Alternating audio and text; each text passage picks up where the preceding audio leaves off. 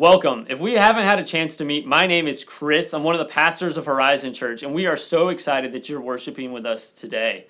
We're in the middle of a message series called Thirsty, how Jesus fills our deepest needs. And we're going to jump right in to Psalm 19 today. We've been looking at some of the Psalms because these are our prayers. These are some of people's deepest needs that they're expressing to God. And if you've got your Bible with you, I want you to go ahead and open it up to Psalm 19, open up the Bible app, and join with me as we read Psalm 19. It starts off, the heavens proclaim the glory of God. The skies display his craftsmanship. Day after day, they continue to speak. Night after night, they make him known.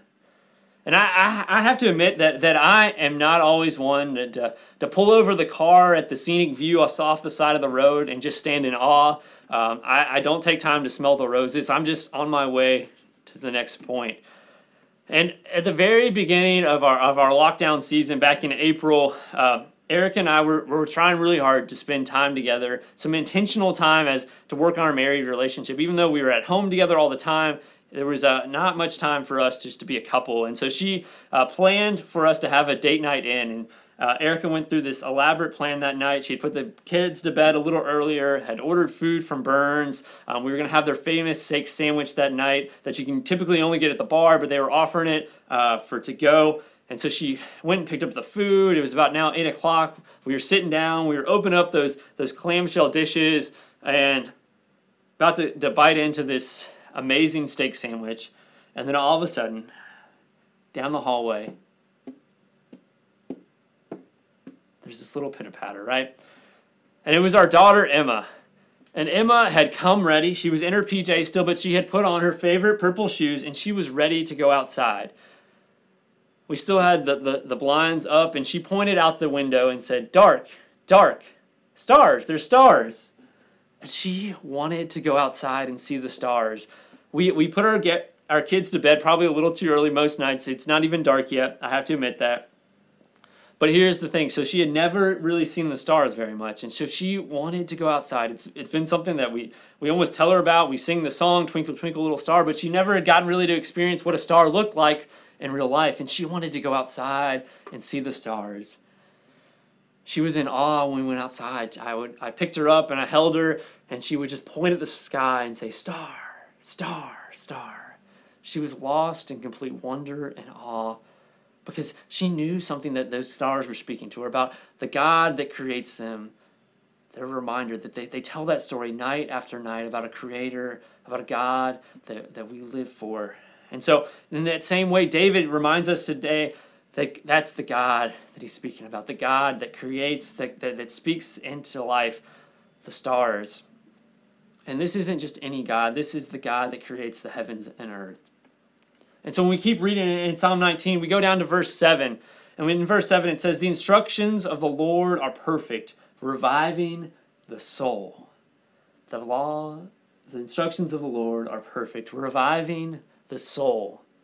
This isn't just any God, right? This is the God that made the stars, that made the heavens. This isn't just another blogger's instructions and advice on life that we've seen on Facebook, some quote-unquote expert, right? This is the God that made the heavens and the earth, that put the stars in the sky to shine night after night. This is whose instructions we follow. And they revive the deepest parts of the soul, David says. And I have to admit, right now, when I hear instructions, I don't think of something that's literally reviving my soul. I'm like, David, that's not my idea of instructions. They don't really revive the soul. This is what I think of instructions. I think of putting together IKEA furniture, those pages of putting a G to a D, combining with a C, D, F, and all of a sudden you end up with all these extra pieces and you're like, did I put this thing together right? Like, is it going to fall apart? Is it going to tip over? Like, I have no idea, IKEA, but you got way too many pieces and parts, and now I'm really frustrated, and it's the farthest thing from my soul being revived. When I think of instructions and laws, I think of driving down the road and making sure my seatbelt is fastened, that I'm not going too much over the speed limit, right? Because I don't want to get a ticket. That's the kind of instructions and laws that I think about. Or maybe for you, it's that you just don't like following what anyone else says, and you want to live life for yourself and do your own thing.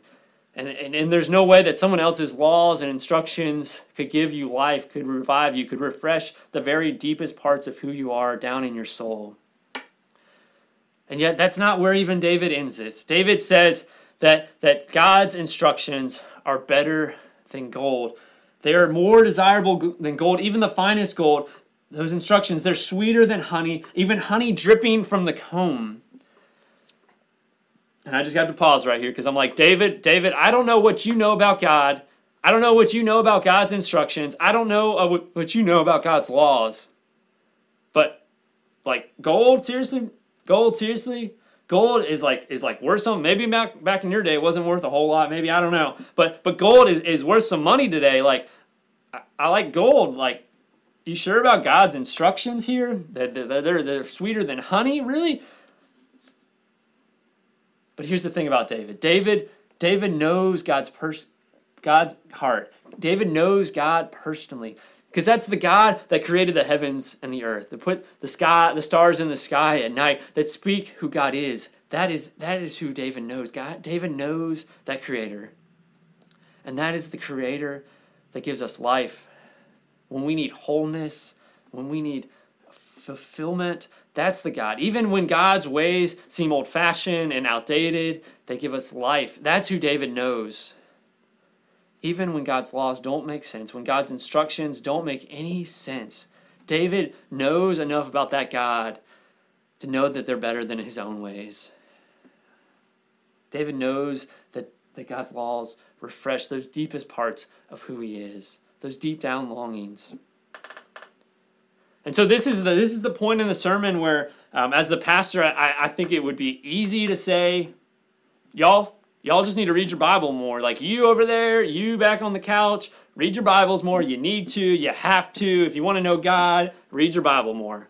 And I've heard that sermon, right? I've heard that sermon before in my own life.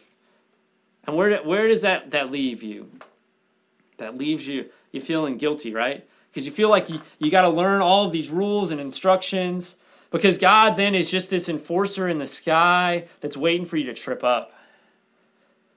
And maybe you've been there, because I've been there too. You get turned off by the church because it's just this endless time of following rules that you can't keep up with. And God's just an enforcer. And all of this rule following just leads to a boring, miserable life. And maybe you've seen Christians that are like that are just hypocritical, legalistic people that are just trying to follow a bunch of rules, that don't have life, that don't have wholeness, that don't have the fulfillingness, the purpose to live a life that God calls us to shine light, ignite change, to love our neighbors, right? So if we're just reading our Bibles so we can learn that boring list of rules to follow, to live a boring, miserable life, because we think God's an enforcer up in the sky, we've missed it. We've missed the whole point. David says, no. I'm not just doing this because I feel guilty about spending time in God's instructions. I'm not doing this because I need to learn all these rules. David says, I want to. How many of us have really approached reading Scripture because we want to, right? I have to admit that I fall in the camp of reading Scripture oftentimes because I feel guilty. I use the Bible app a good bit, and I get an alert on my phone that's like, you haven't opened it in 2 days. And what do? I open it because I feel guilty because I get the alert. Not because necessarily I want to. I don't always have that passion deep in my heart. But David tells us if we want to have that kind of heart, if we want to know God more, we've got to be willing to open our hearts to that deep need that we have, because we're thirsty for God, the God that put the stars in the sky. And my hope today is that our perspective on God and His Word would be completely different. I think for some of us, we feel like we're too far gone, that we've made too many mistake after too many mistake, and we've gone down a path that God, it just doesn't care about us anymore. And here's the thing, the God that put the stars in the sky cares about you. That's the God that cares about the one that's lost, that's willing to leave behind the 99 to go looking for you. And for some of us, this is where I fall. We've tried to earn God's love too much, too often. We try to earn God's love through the things that we do to prove ourselves, right? We try to follow all those rules and those laws and those instructions. And yet we get tripped up over and over again, not being able to fulfill that. And God loves you There's nothing you have to do to earn God's love today. God loves you, and it is a gift of grace. God loves you. Know that if that's where you feel today. Because here's the thing, no matter where we are on the journey, God meets us where we are. God meets us where we are. And Jesus calls us to follow him. God meets us where we are and calls us to follow him. And that road will not be easy. It will not be easy. It will not always make sense. But here's the thing, it's better than walking that path on our own. It's going to be better than walking our own path and following our own instructions, our own laws, because they're going to leave us empty and unfulfilled. But God has a purpose and a plan for your life if we're willing to follow. If we're willing to follow when God meets us where we're at. My prayer for you today is that you will be hungry and thirsty for God.